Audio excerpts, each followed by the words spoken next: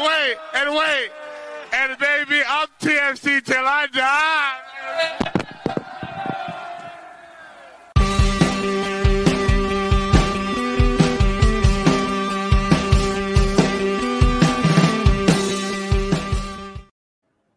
Hello and welcome to another episode of Toronto Till I Die, the Toronto FC podcast for TFC fans. That is now kind of in World Cup mode. We're starting to shift back a little bit. I'm your co-host, Mike Newell, and this week we react to Canada's exit from the World Cup and ask what is next. And I try to kill the sign Seba movement within Toronto FC fandom. Probably these two are going to convince me why it's actually still a good idea. We got a lot to talk about this week, but of course with my co-hosts, Jeffrey Pinesker and Michael Singh. Boys, how you guys doing?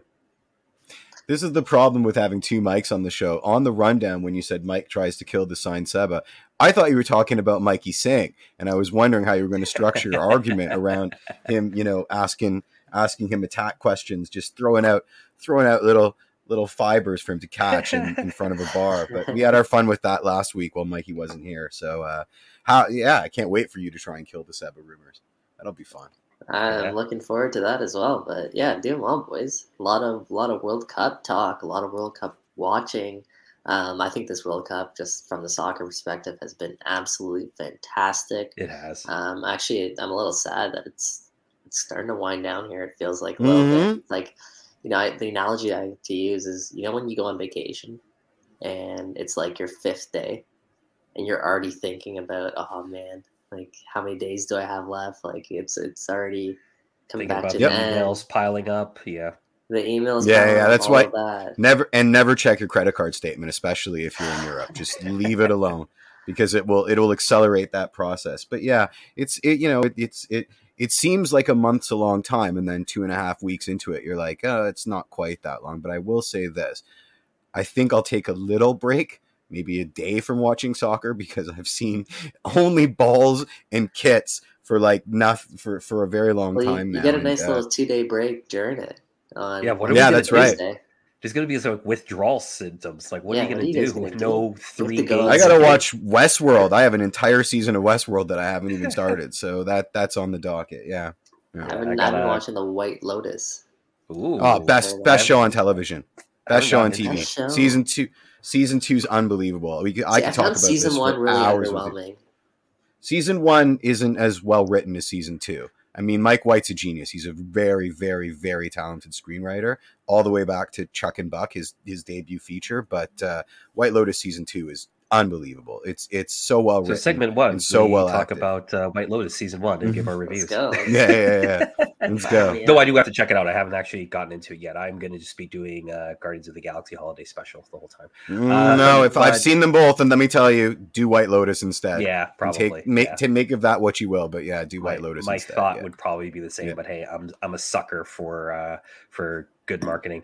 A quick housekeeping notes before we get into the show proper. As we've been talking about the last couple of weeks, the podcast feed has changed. So search Toronto Till I Die wherever you get your pods. And obviously, if you're watching us in YouTube, great, you found the new channel. Awesome. But tell a friend, search Toronto Till I Die, send them the link, get them watching the show either live or after the fact. You can watch us in glorious post view. But gentlemen, let's get into it.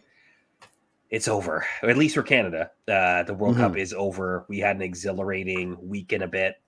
3 games. It came like a hurricane and then was gone immediately. Yep.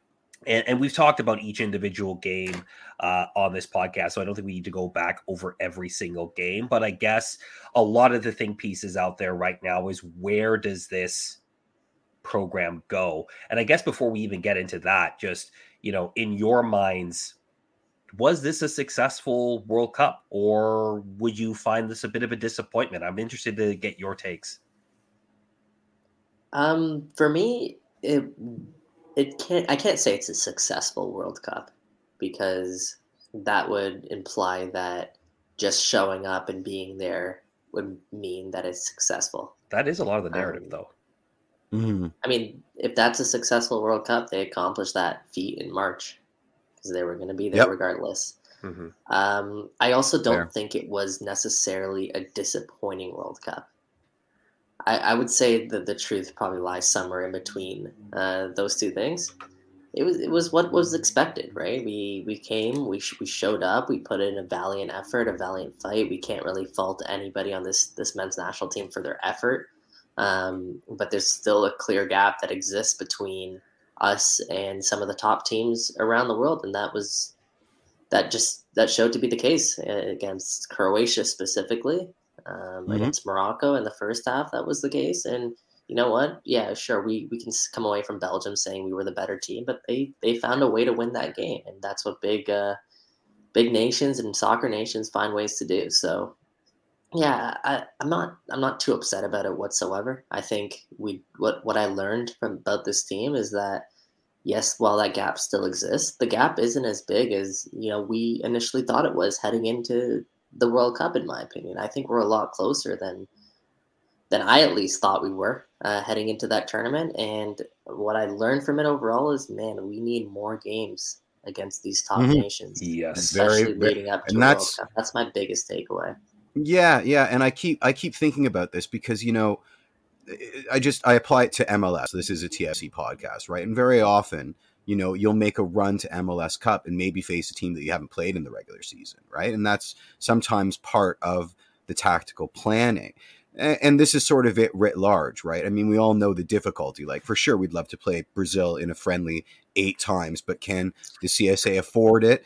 And does Brazil want to come here?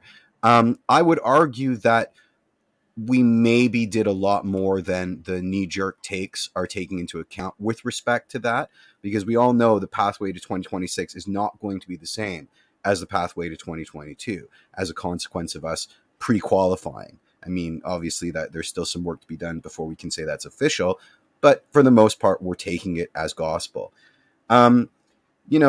It's funny because we talk every week and we had 3 clear goals for the men's national team in this World Cup. And we accomplished 2 of them. We showed that we can hang and we scored a goal. Obviously we didn't get a result. And, it's tough because this is sports, man. Sports is about hope. I don't know how many times we have to say it. And as learned as we think we are, you still get caught up in the squirrel, right? Like, we suddenly got caught up in the hoopla and yeah, it's, I think these postmortems need to come so people can get more on point, if there even is a common ground with just what needs to be done. But I agree with you. I mean, 36 years is a long time.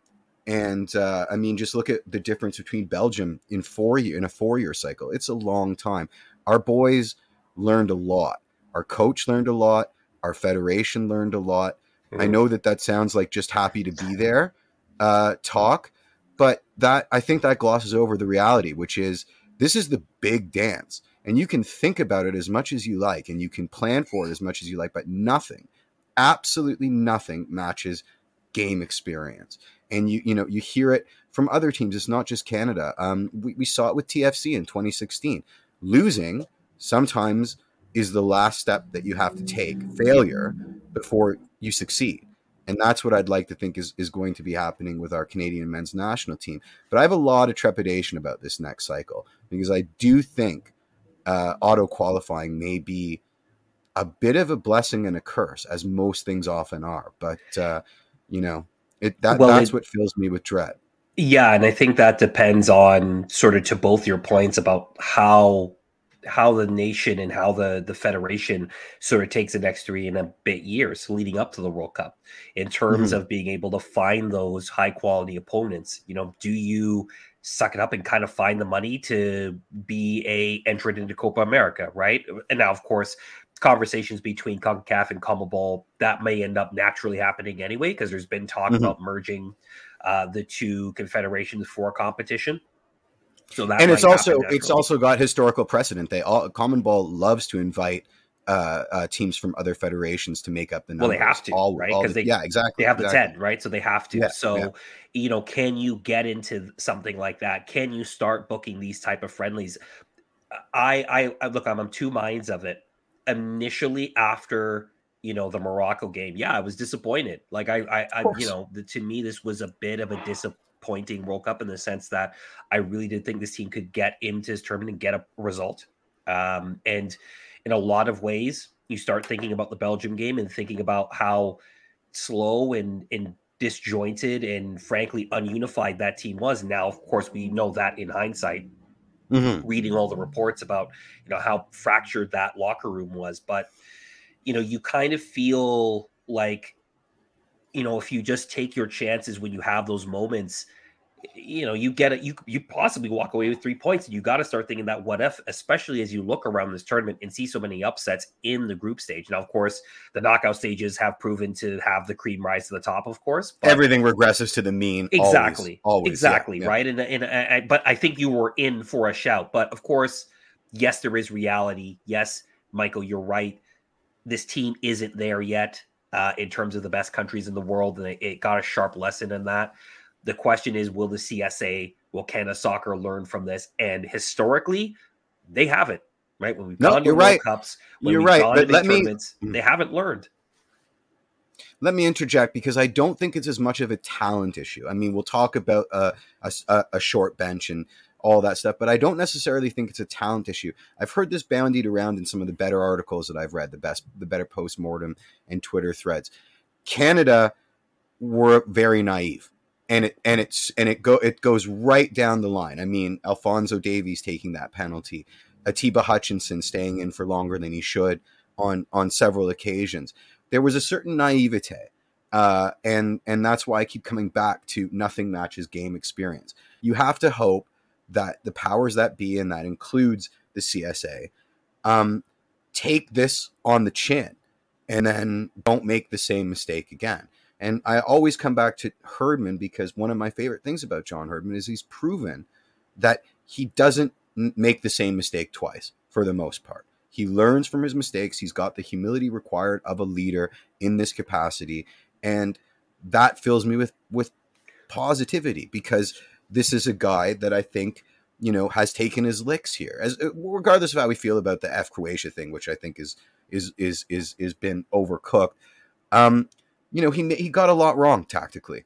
He really did. I don't think that's a bad thing to say. No, I don't think so. But you think he can tactically evolve? Like one of the things we have here as a talk boy is just, do we think he can tactically evolve? Because I think in this World Cup, you're right, he was exposed on several occasions. And Mike, just interested in terms of your thoughts on John Herdman. Yeah, me too. And what you think his next step in terms of being an evolution as a coach of this national team is heading into 2026. He says he's going to be the manager, so yeah, I mean, we'll see about that one. Yeah. You never know what offer will come along for a guy like John Herdman, who, quite frankly, deserves really great offers. I think he's earned that based on his resume and what he's accomplished over this honestly, since dating back to when he was coach of the women's team. He Absolutely continues to be, in his words, a pioneer for Canada soccer, and hey, his actions back that up. So we'll see if he still is the manager of 2026. I think that would actually be a huge win for Canada. Now, in terms of tactically, yeah, man, like John Herdman is such a learner. He is such a student of the game, and he's a guy who has shown, even within games, within matches, the ability to adapt and change his team if need be 100%. and adjust, and he's great at reading the game and doing what's necessary. Listen, like, you have to also play with the cards that you're dealt. I know that's a cliche, but it's true. You have to look at what your roster is, who are the best players available, and how do you get the best out of those players. And the one thing I'll always credit John Herdman for, this is honestly something that's kind of glossed over now that we're so far past it, but adjusting to a back three and moving to a back three was so important based on the personnel that the Canadian men's national team had. Very true. Right? The biggest question mark for years and years with this team is, when are we going to get good defenders? When are we going to get good center backs? What John Herdman was able to identify was, hey, we have two fullbacks that are, they're pretty big in stature. They're pacey, but they could probably play a role at center backs, and bang, you throw them into a back three. Obviously, I'm talking about Kamal Miller and Alistair Johnston. Obviously, the back yep. three with Stephen Victoria, and all of a sudden, Canada's defense during CONCACAF was one of the best stories for this men's national team moving forward. That just goes along with what I'm saying. Like, depends on the players and personnel that you have. Your ability to adjust and play different styles of play is so huge moving forward. Now, obviously, 2026, the team is going to look fairly different. You're going to have no Atiba, probably no Stephen Victoria, maybe no Milan Borjan, but you're also going to have a lot of guys coming through the ranks. Some talented wingers. Who knows what dual nationals are going to pop up for this men's national team. That's going to change the way I think John Herdman approaches it. He's shown he's capable of playing 4 at the back if he needs to, into a 4-3-3, double pivot, whatever you want, guys. The terms you guys want to throw out there. John Herdman's tried it throughout the course of his tenure, so his ability to tactically adapt and adjust, I'm not worried about that whatsoever. I think we're going to see something new up his sleeve. But I guess my question leads into sort of from the Croatia game and a little bit from the Morocco game, in the sense that at times he played a 2-man midfield when clearly a 3-man midfield would have been better. The midfield got overrun in both games. Was he a little slow in making tactical changes at that point? In terms of, Jeff, you made it earlier, keeping Atiba in too long, or not bringing Jonathan Osorio in or another midfielder in to just bolster and add some more support in times where they were outnumbered in the midfield. I guess, can he tactically in-game evolve? The answer in terms of historically points to yes. But again, this is a little bit different in terms of it's going into a home World Cup. He's going to have to find some new answers on the team. And, will he be able to learn and structure the team in game when things are not quite going the way you sort of planned out on your vision board? I mean, we've seen it. We've seen him do it in the lead up to qualification. The old adage is, try to play the game, not the occasion. And I think in this case, the occasion got the better of us top to down. And that's fair. It's the big dance. It's the first time in 36 years. There's a lot of pressure. There's a lot of media. These are not veterans for the most part. And even the veterans on our team, this was brand new for most of them. I can't see that happening again. I just can't. If the World Cup were to start again tomorrow, I can't see it happening again. That being said, imagine the difference had Jonathan David taken that penalty kick and we had scored against Belgium, or had Scott Kennedy come to the World Cup to platoon for Victoria, would we have been exposed on long balls over our back line as often? At this level, which is the ultimate level of the sport that we love so much, it's really, really, really fine margins.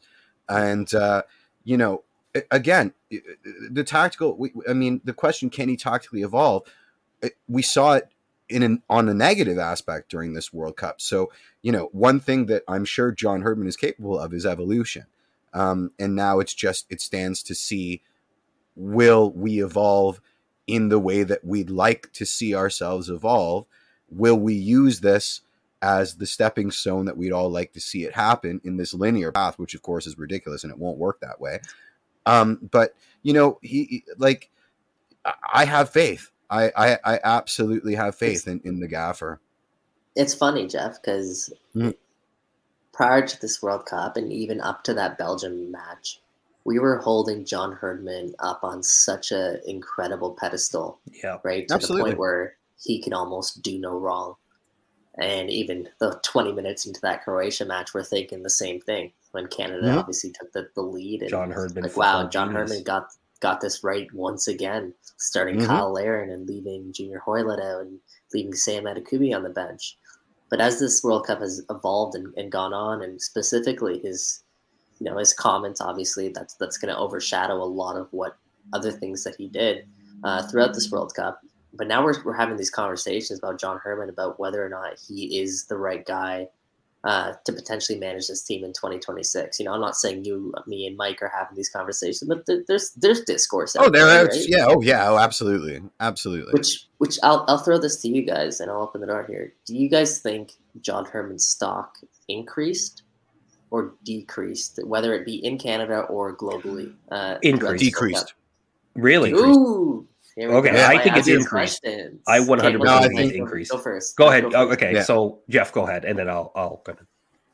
Well, I mean, it's a results-based business, and this we saw this version of John Herdman's ceiling. So, had we gotten a result, had we made it out of the group stage, had he lived up to this enormous billing, the sky's the limit. But there's an asterisk next to him now. And I got to remind you, club football and international football are very, very, very different beasts. Just think about it. Like, put yourself in the shoes of a moneyed board of a team. Would you be as willing to take a chance on signing John Herdman as your gaffer now versus 2.5 weeks ago? And for me, it's a no-brainer. I see. I think for that exact reason, that's why clubs would take a chance at a flyer on him, because he took a team.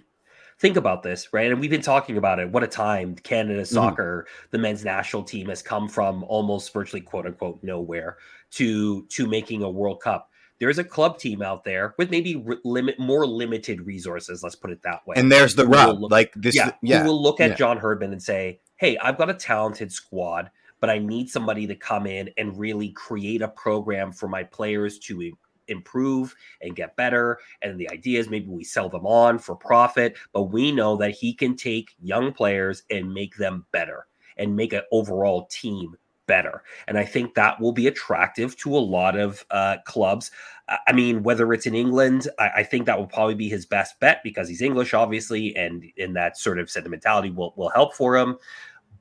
To your point, Michael, you said it a little bit earlier. You alluded to it a little bit earlier. I wouldn't be shocked if a club came in and offered him a job in the next, say, year, right? If they come in and say, "Hey, you know what? We're building something here. Let's give this guy an opportunity. He's not going to cost us a lot. We'll have limited funds, but he'll be able to work with the people that we have and make them better." And I think for that reason, I think his stock has increased. And there's a possibility that he could be gone by 2025. You see, I have to counter there because his stock didn't increase. Now he's getting low ball offers from mid-tier teams, whereas before the expectation was big-time offers from top-tier teams. I don't know if it was. I don't know if the expectation was big-time offers. Like, I never saw him. Montreal needs a new manager. Damn, Richard Greenberg. Damn, that's cold. He's not going there. Why would he ever want to go with Joey Saputo? Oh God. Ugh. I mean, listen. Just putting on my soccer board shoes, board member shoes, or owner shoes. Putting on my Glazer shoes. His skill set's entirely mutually exclusive. Like he can get dual nationals over. He can institute a program for a squad during camps. Totally unproven on the domestic scene. And you've seen, for lack of a better word, his failings writ large at this recent World Cup. I can't say it any other way. To me, his stock has fallen, and that's not necessarily a bad thing.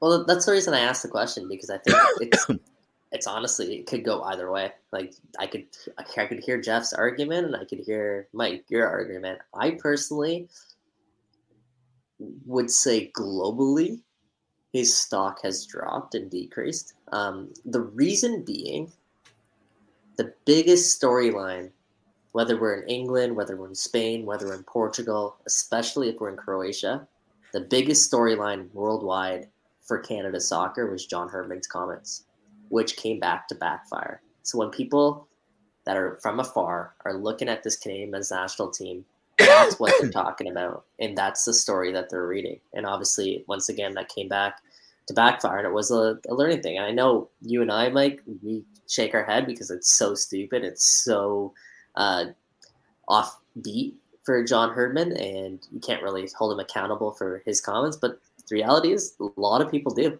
And you can hold him accountable, but Yeah, I can hold him accountable, but I don't think there's a club out there who's going to be like, nah, that's going to be the thing that scares them away, right? Like if there's any Jose Mourinho gets hired all the time, and right? like well, Jose right Mourinho out of his has playbook. a couple of Yeah. Champions Leagues bag, right? But the same thing, right? Like I think there are clubs out there that are going to sort of be like, well, okay, he does that, that's fine, but they're going to look at the overall body of work, not just 3 games in the World Cup. So I'm not saying he's not a bad manager. No, I don't think no. Of course, he's going to get offers aplenty, but like, are they the offers that he was going to get 2.5 weeks ago? All things being equal, getting those offers anyway. Like, I don't think Newcastle was coming in to make. Well, there wouldn't. Eddie Howe's a great manager, but you weren't getting like a Premier League club coming in. I think a Championship club. I think that makes sense for him. Absolutely. And maybe now it's not top of the table in Championship. Maybe it's mid-table. But that's still a pretty good move for him. This is a moot point, guys, because John Herman's going to be here in 2026. Yeah, exactly. Next, so he says. Yeah, next. Plus, I don't want to get there's a hot take in that I want to throw out at the burning question, so I've got to censor myself. Where I'm going to fair enough.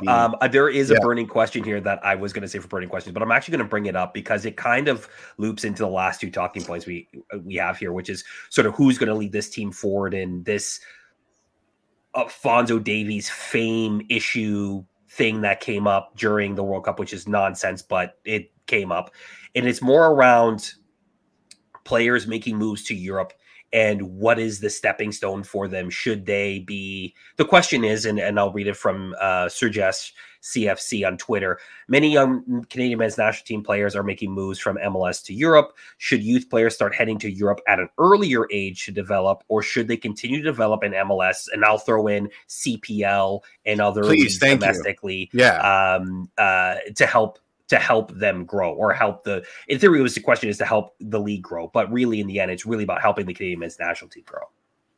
Why does it have to be binary? Why is it one or the other? That's my question. If you could maybe expand on that. Well, I mean, before MLS and before the CPL, that was the only way. Should youth players start heading to Europe and sign at the Norwegian 3rd division and live 8 to a flat kind of thing.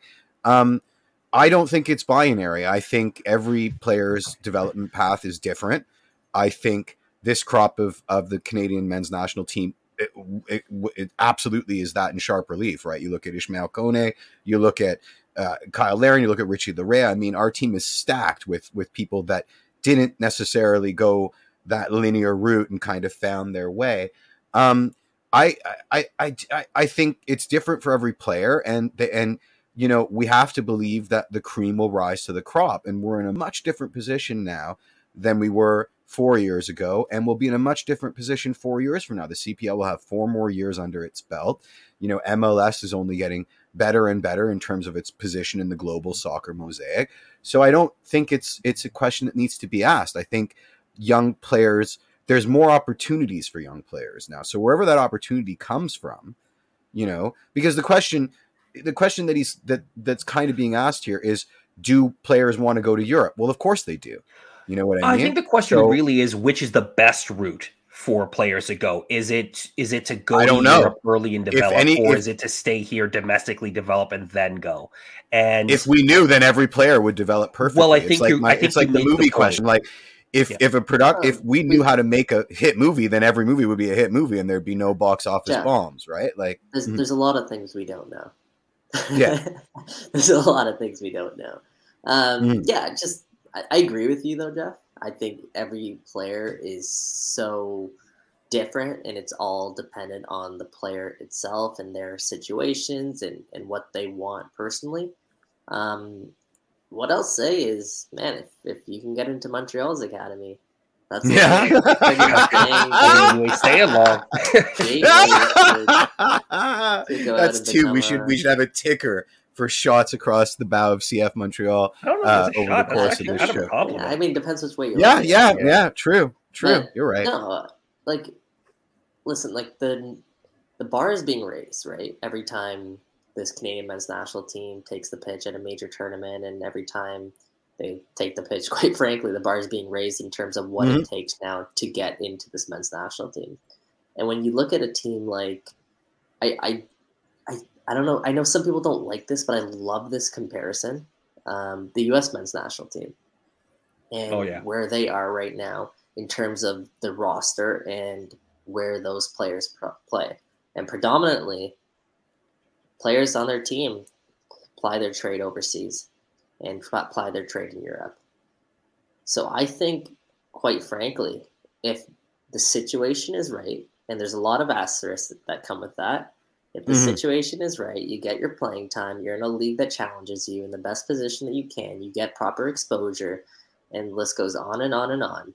If the situation is right, I think Europe is better than MLS for players that aspire to be national team players.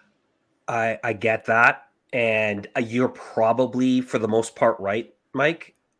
I will say again, you've seen it on the ground level at MLS and with TFC. I've had the privilege of seeing it on the ground at CPL level. To Jeff's point, the path is the path that you need to take at that moment, because there are players that are talented that just blossom at a different time, who just figure it out and put it together at a different rate. There are some players out there that are, at 15, that player is going to be elite and world class. And yes, of course, if they get a pipeline to Europe and get to the biggest clubs, go for it. Absolutely. Of course. But there are a lot of guys out there that are good and just need that little extra time. And Europe isn't a realistic option at that point. They can stay home or go into the draft in MLS or go through an academy in MLS and develop there and still become national team players, because you use the U.S. as an example. And a lot of those players that you talk about have gone to Europe, started plying their trade in MLS, right? Whether it's through an academy and going straight to Europe, or actually playing on a first team and then going to Europe. So I think there are still valid reasons to have some players continue to develop domestically and make it to the national team. The one issue I take with that is, again, Montreal aside, if you're a Canadian player and you want to go through an MLS team and an MLS academy, how many have gone through a team like Toronto FC and Vancouver Whitecaps? I'll throw them into that, aside from obviously Alphonso Davies, and have made a strong case overseas. Right? There's not that many. Sam Adekugbe, I guess you can kind of throw into that mix. And but we're at the start of that process, really. Exactly. Like if you're, look at what's happening in the last 2 weeks. Like, we're at the very beginning. If you're of this charting process. this as terms of, and I agree with you, Mike. I think using the United States as a benchmark for us at this time is the correct thing to do, because I think, I always say it in our progression. If you look at the United States historically, going back to Italia 90, we think are we're going to grow at a faster pace than they did to get to where they are now. Correct. So from that perspective, we're still at the baby stages of that, but we're accelerating really quickly. So I think there's still a case for both. So Sergius, I don't think I kind of answered your question, but really in the end of the day, I think there is still a pathway for both. And I think both are still going to be incredibly important for Canadian national team player development. I'm going to hold the Alphonso Davies thing because kind of there's a burning question that I'm going to bring up for that. So I'm going to hold that. But the last question we'll ask about the national team here is just, Atiba is going to be out of this cycle, I think, unless he decides to grow bionic legs or something. So who captains this team going forward? Who is sort of that? I know there's a leadership council and that will still continue, but a lot of those leadership council, you think Victoria will be out. You think Atiba will be out. There's a good chance Junior is going to be. I knew you were going to say it and it still hurts. Right. Mm-hmm. So who are the next sort of leaders that are going to take this thing to the next level? My favorite DP, it's got to be Oso. The man has said the man has said in interviews, I feel I was put on this earth to play for the Canadian men's national team. Like, this is public knowledge now. Give him the armband, guys. Just do it. Just give him the armband. I mean, I'm prepared to hear other arguments, but to me, it's Oso.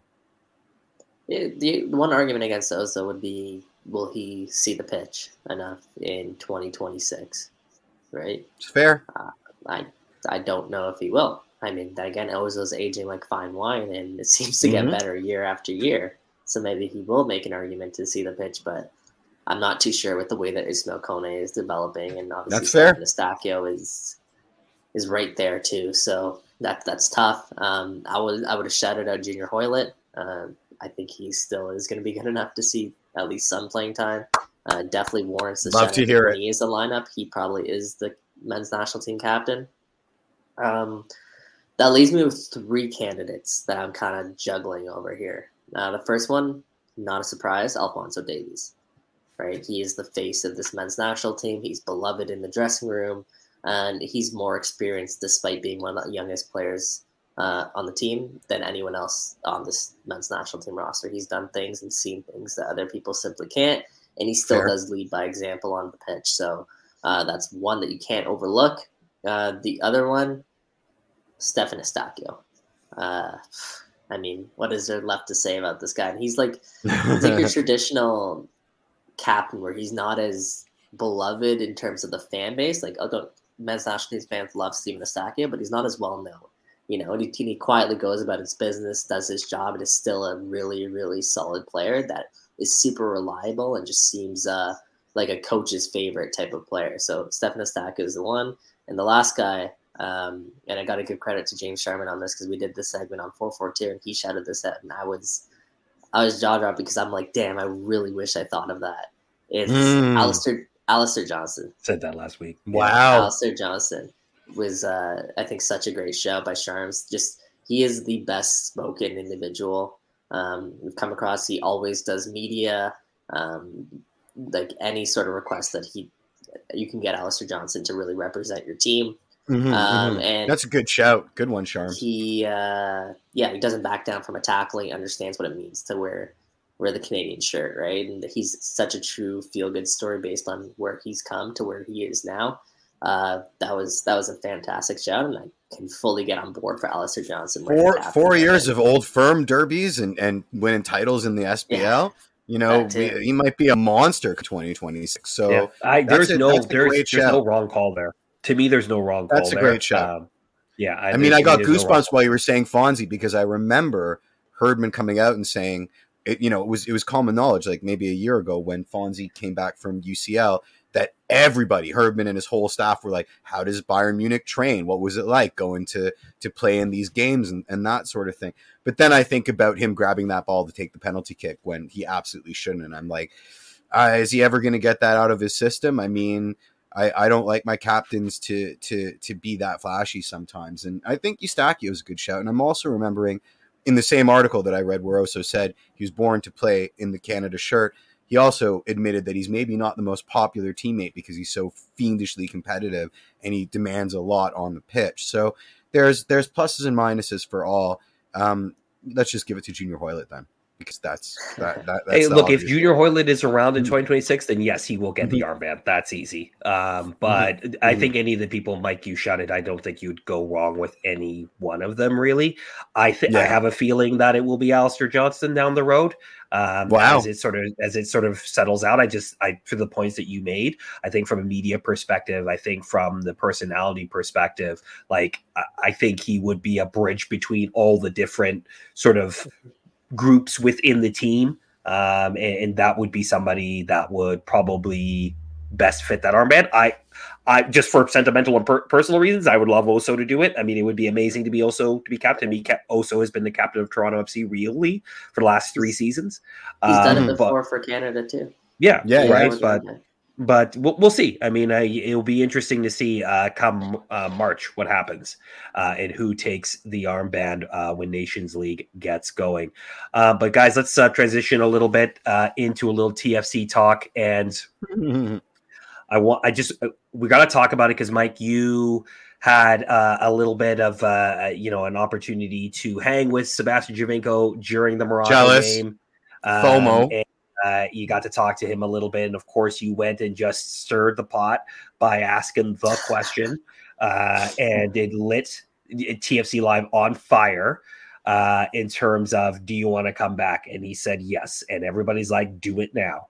And I've got my issues around it. I don't think it's not your question, just the do you do it or not? And I'll get my point across, but basically, let's talk about it because everybody wants to talk about it, and I try to avoid it as much as possible. But clearly, this is not going away. Not our man Mike. He welcomes it. He loves it. I mean, to be fair, if you're interviewing Sebastian Giovinco in Toronto and you got to ask that damn question.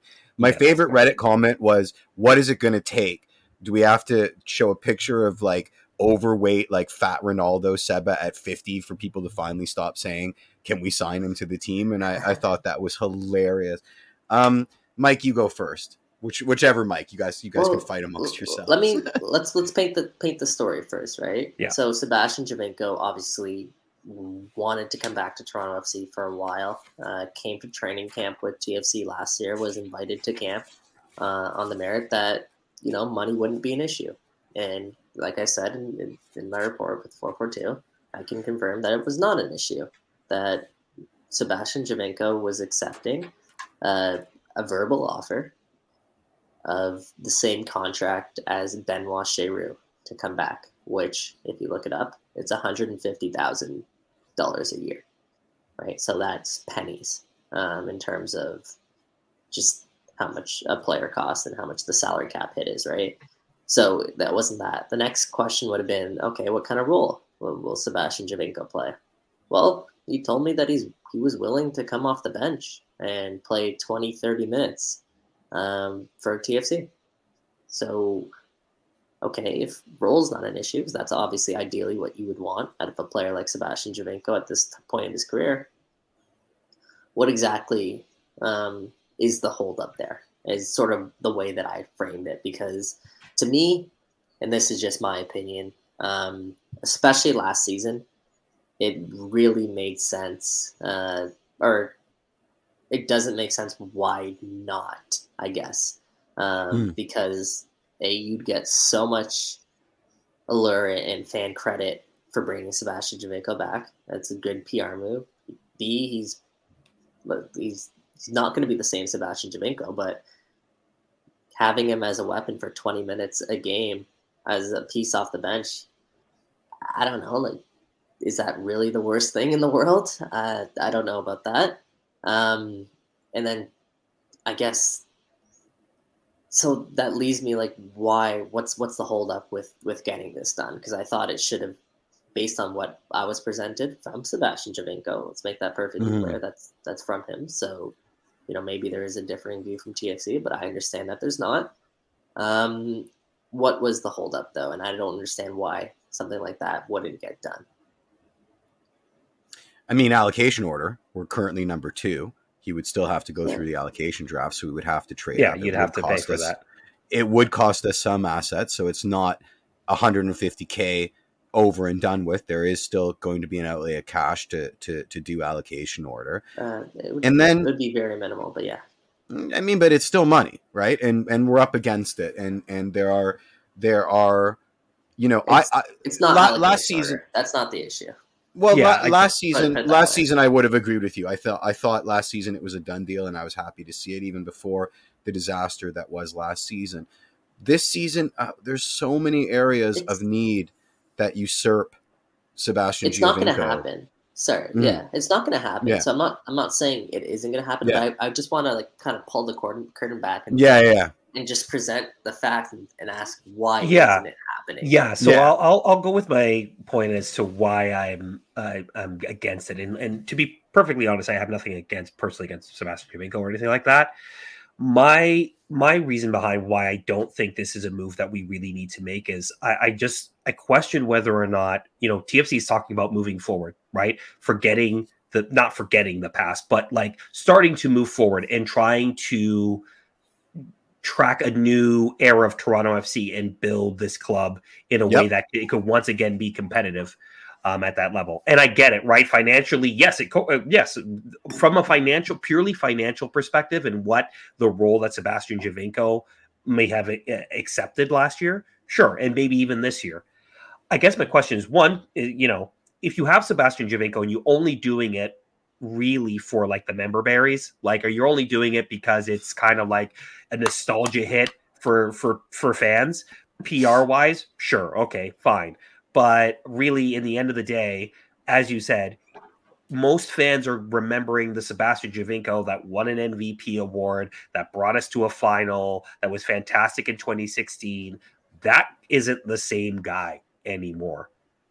And to me, as much as, okay, he gives you 20 minutes off the bench, that's fine.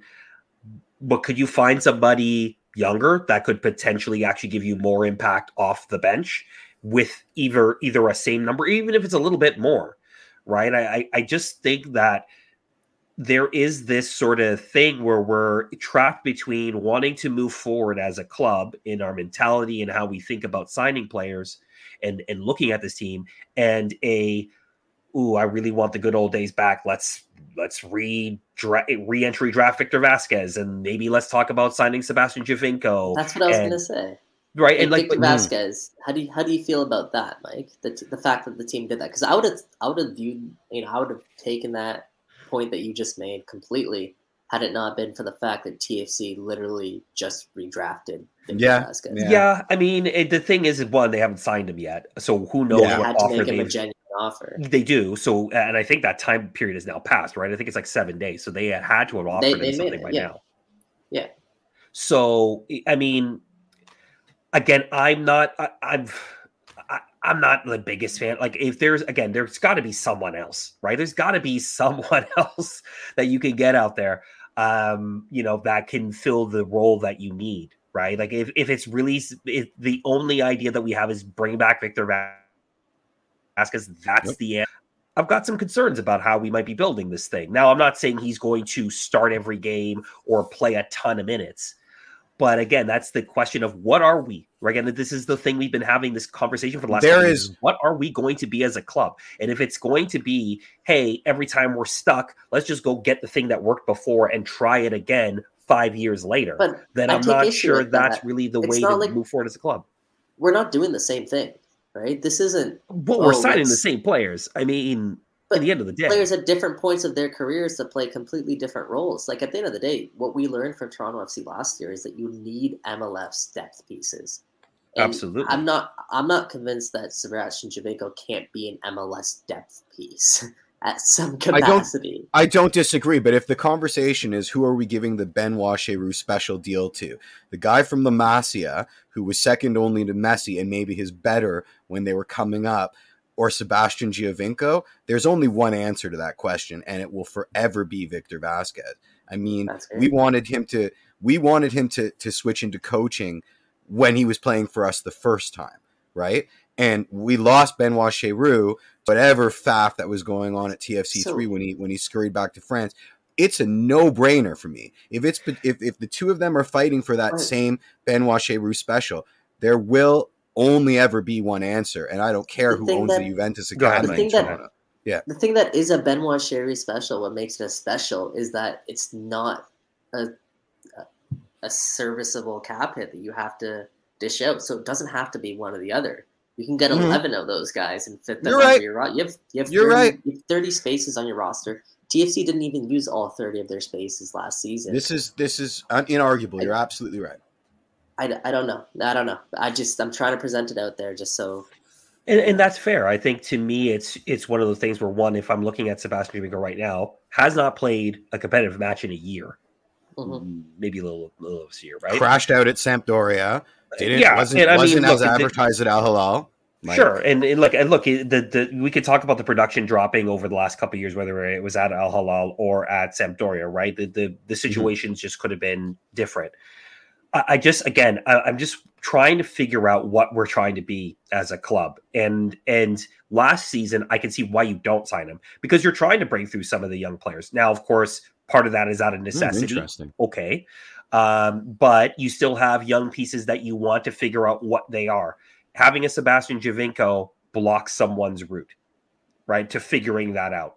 So to me, it's like, why are we bringing him in? Yeah, I think so, because I think you're under pressure from fans to play him, right? You're under those. And now, does Bob Bradley cave to fans? Probably not. But at the same time, right, there's still going to be that pressure. If you sign Sebastian Giovinco in this market, Everybody wants him to play. You think you're not going to walk into BMO Field and people aren't going to be chanting Sebastian Giovinco all That'll the time? be me. That'll be me. Of course, I mean, right? every And time that's there's the a thing. dead ball situation, that'll be me. So he's out on the pitch, and you're I still mean, doing that. So, like, I think, yeah. Well, I just think it's a distraction. I mean, it's dangerous because obviously it could fall. It could absolutely end up with mud in the face for the club, right? Everybody wants 2017 Seba. There ain't going to get 2017 Seba. And if we get, worst case scenario, like worst possible timeline Seba, it's going to look terrible for everybody involved. But Mikey makes a very good point. We're talking about Benoit Cheroux specials. So what they're doing off the field is almost as important as what they're doing on the field. And if we've got Seba training our youngins how to take those vicious free kicks, that may be worth $150,000. Great, sign him as coach. I mean? Sign him as coach. Just give him an offer to coach in the academy. What's wrong with that? Well, if it costs us one season of him coming in as an impact sub, 20, 30 minutes to achieve that, again, the Benoit Cheroux special goes both ways. That's what we thought would happen with Benoit. He didn't last in the coaching situation as long as we would have liked. But I'm willing to ante that up. If one more season of lacing up at BMO in a limited capacity is allows Seba to say, I'm ready to retire now, I'm going straight to coaching, that's worth $150,000. Mike, you make a lot of good points here. I closed the book on this, but you made some great points. Well, it doesn't have to be one or the other. And then I would ask. Go ahead, Mike. Yeah, go ahead. I don't know if I personally would really want Sebastian Giovinco back at Toronto FC at this point, but I'm just trying to present the facts, what I know, and trying to paint the picture as to why not. And me personally, why I wouldn't want Sebastian Giovinco is because I see the club trying to turn the page here and trying to move forward into a different light and different chapter in sort of what Toronto FC is. But at the same time, if you're redrafting Victor Vasquez and trying to bring Victor Vasquez back and you see good qualities of him that could make your team better, I don't understand why you can't see some good qualities. So fair. I'll tell you exactly Such a fair point. Victor Vasquez played a game in October. He played recently. Okay, but also take this back point. A year. Take this conversation back a year then, when Sebastian Giovinco's in training camp with Toronto FC. Why doesn't a deal get done then? I think a lot of cooks and a lot of open fires. This is the discourse that I'm trying to... Here's where I think it is. It's simply Bob Bradley doesn't rate him in that sense. And they hadn't had this season. Perhaps. So they couldn't predict the future. And of course, there was a lot of good vibes that were dashed pretty quickly in 2021. And I just think it was a consequence of the timing, that those people at that moment were very much not about looking back. And they were also, we're going to sell Jaquil Marshall-Rutty to Liverpool for 20 million euros, right? Like a lot changed in the year. There's still interest in Liverpool, by the way. Absolutely. I'm not discounting that. I'm just saying that, yeah, I can see why it didn't happen a year ago. And, again, VV for me is a done deal. Like this, the pedigree of this guy, if he wants to come back and it leads to coaching, you never say no to that. Ever. I mean, the guy's elite. So yeah. You said here you wanted to make a conclusion. I think the conclusion is this going to be hanging around like an albatross around TFC's neck until that 50-year-old fat Ronaldo photo surfaces on Reddit, basically. Because I'll put an end to it. It's not going to happen, guys. For those holding out hope that Sebastian Giovinco is going to come back to Toronto FC, it's flat out not going to happen. It's not about money. It's not about what role he'll play. There's something else lingering. It's not about allocation order. It's not about how expensive he's going to be. It's not about some bogus stuff with him and his agent and ex-agent. Now he's suing his ex-agent. That's right. Yeah, our new best friend, Andrea D'Amico. Yeah. There's something else there. There's a reason why Toronto FC don't want to bring back Sebastian Giovinco, and I don't know exactly what that reason is, but I just wanted to... All right. Well, thank you for that. I mean that closes the book, right? It ain't happening, but that just means that just means that we're going to hear more angry articles from Seba when he doesn't get what he wants, unfortunately. And there's a lot of people in the fandom that are going to buy that hook, line, and sinker, because hope works both ways. Hope goes frontwards and backwards, and it's a hell of a drug. Hope's a hell of a drug, guys. We got Bernardeschi, everybody. Be happy. All right. Can I bring up what Richard just posted? Because go for it. He wrote, can I even bring it up with my limited capability? Here it is. Lorenzo Insigne looks like he's enjoying his trip back to Italy for the holidays, and any chances he asked to be released from his TFC contract? I don't think so. I won't completely rule it out. I think it's unlikely, but I wouldn't rule it out that he's not a TFC player by the end of 2023. Wow. I wouldn't rule it out. That was the thing I said about Lorenzo Insigne when he signed, is like, look, this could work out really great. He could be super happy and be amazing, or he could get homesick and want to go home, right? Like that's to me, there were kind of two scenarios that could potentially happen here, and I wouldn't. I don't think it will happen. Mikey's little grin that he's hiding behind his hand right now is making me really scared. No, I just think it's possible. It's possible. Well, anything's possible. Yeah, I don't think there's a chance that he's going to be released before the start of the season. I'll leave it at, like, he's going to be a TFC player, guys. Well, yeah, and is he homesick? Of course. 2023. By the end of 2023. I don't know. Like, things can change. Who knows how highly unlikely, goes, right? Yeah, highly unlikely. But I'll open a 10% door that it might happen. I'll open a 10% door. Yeah. I'll open a 10% door. Absolutely. Is there a chance that TFC want to release Lorenzo Insigne by the end of 2023? Holy Let's flip that around. Whoa. I mean, are they getting their money's worth? Money? Yeah. Like, are the bean counters losing their minds? Absolutely. Bean counters, I mean, that's their default setting. So I'm sure that there's people in that club architecture. What in your mind would precipitate that? Like just hypothetically, like what would make Toronto, I mean, outside of anything like legal, like what would precipitate Toronto FC to be like, you know what? I mean, cynically, Bill Manning opens up his laptop and sees somebody new at the top of transfer mark that he could be using that money, that Lorenzo checker on. Maybe Lorenzo Insigne isn't the captain guy they were getting from Napoli. Maybe he isn't the on-field brilliant superstar that they thought they were buying with the enormous amount of money. Maybe he isn't that clubhouse leader that you hoped you were getting. Maybe he turns into a problem off the field. Whatever it is, like, is there a chance in 2023 that $50 million Soteldo? Are you kidding me? Because like think about it this way. Like, yes, $50 million is a lot and should get you a good player, but that also gets you really high expectations. And as Jeff just said, if you're not living up to those expectations, could that money be better spent elsewhere? And that's the question that I would think about as the season progresses, right?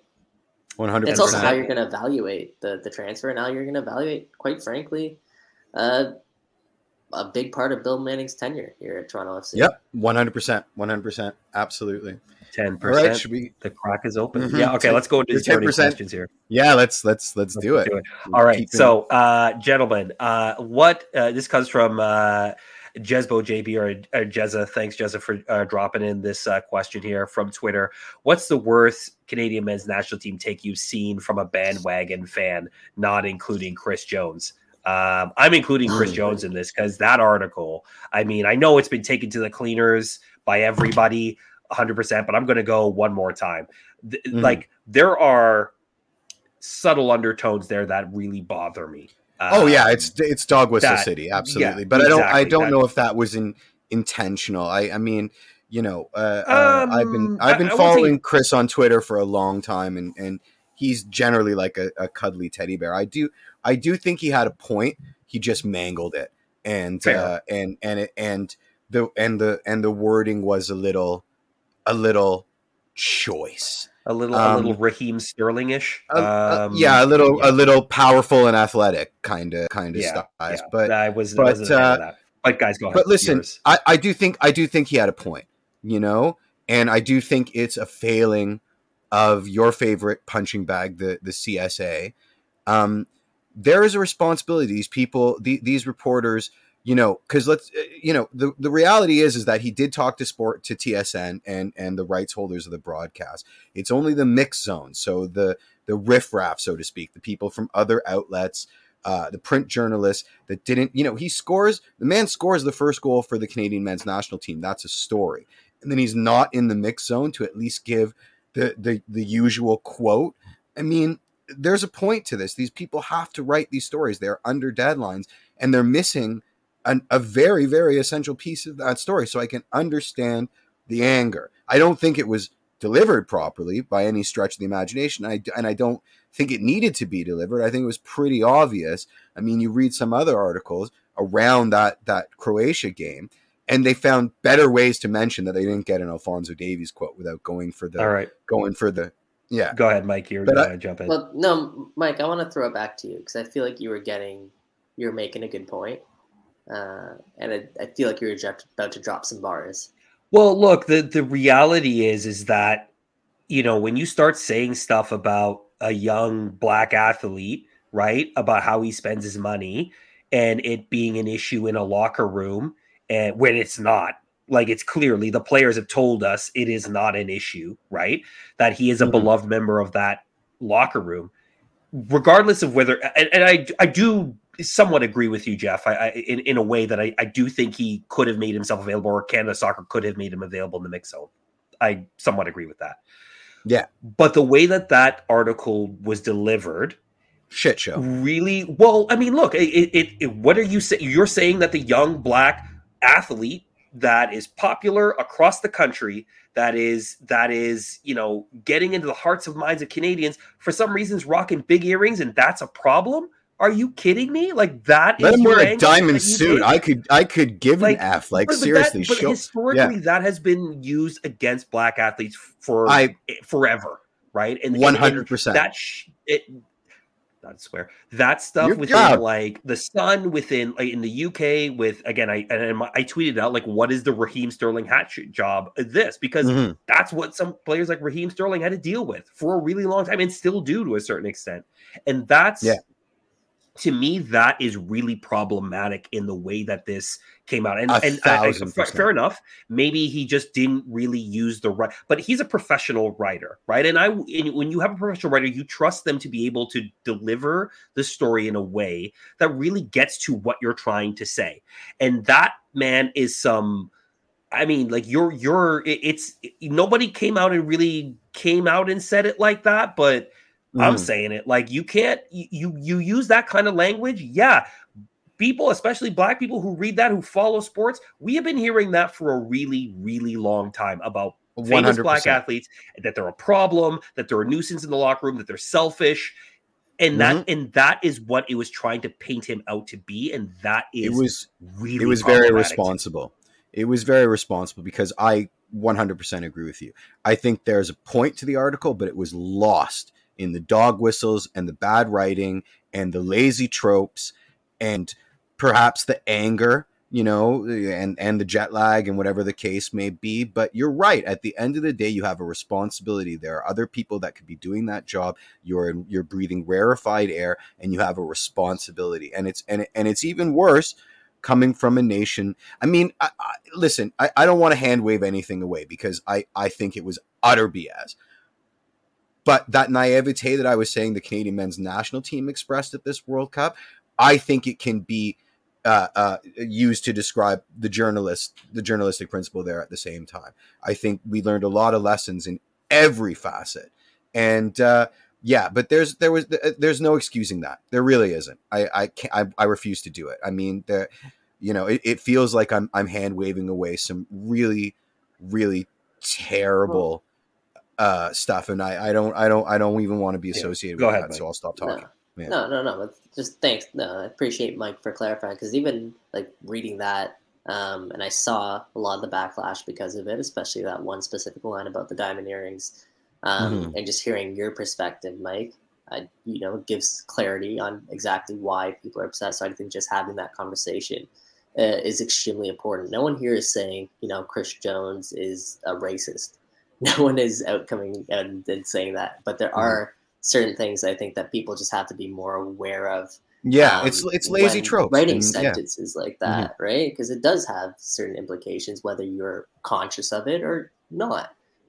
Because that is just how we've been groomed as a society for a very long time. Now, Alphonso Davies, should he be doing media? Yeah, man. Like, yeah, absolutely. Fonzie should be doing media, right? Is it worth having a hissy fit and writing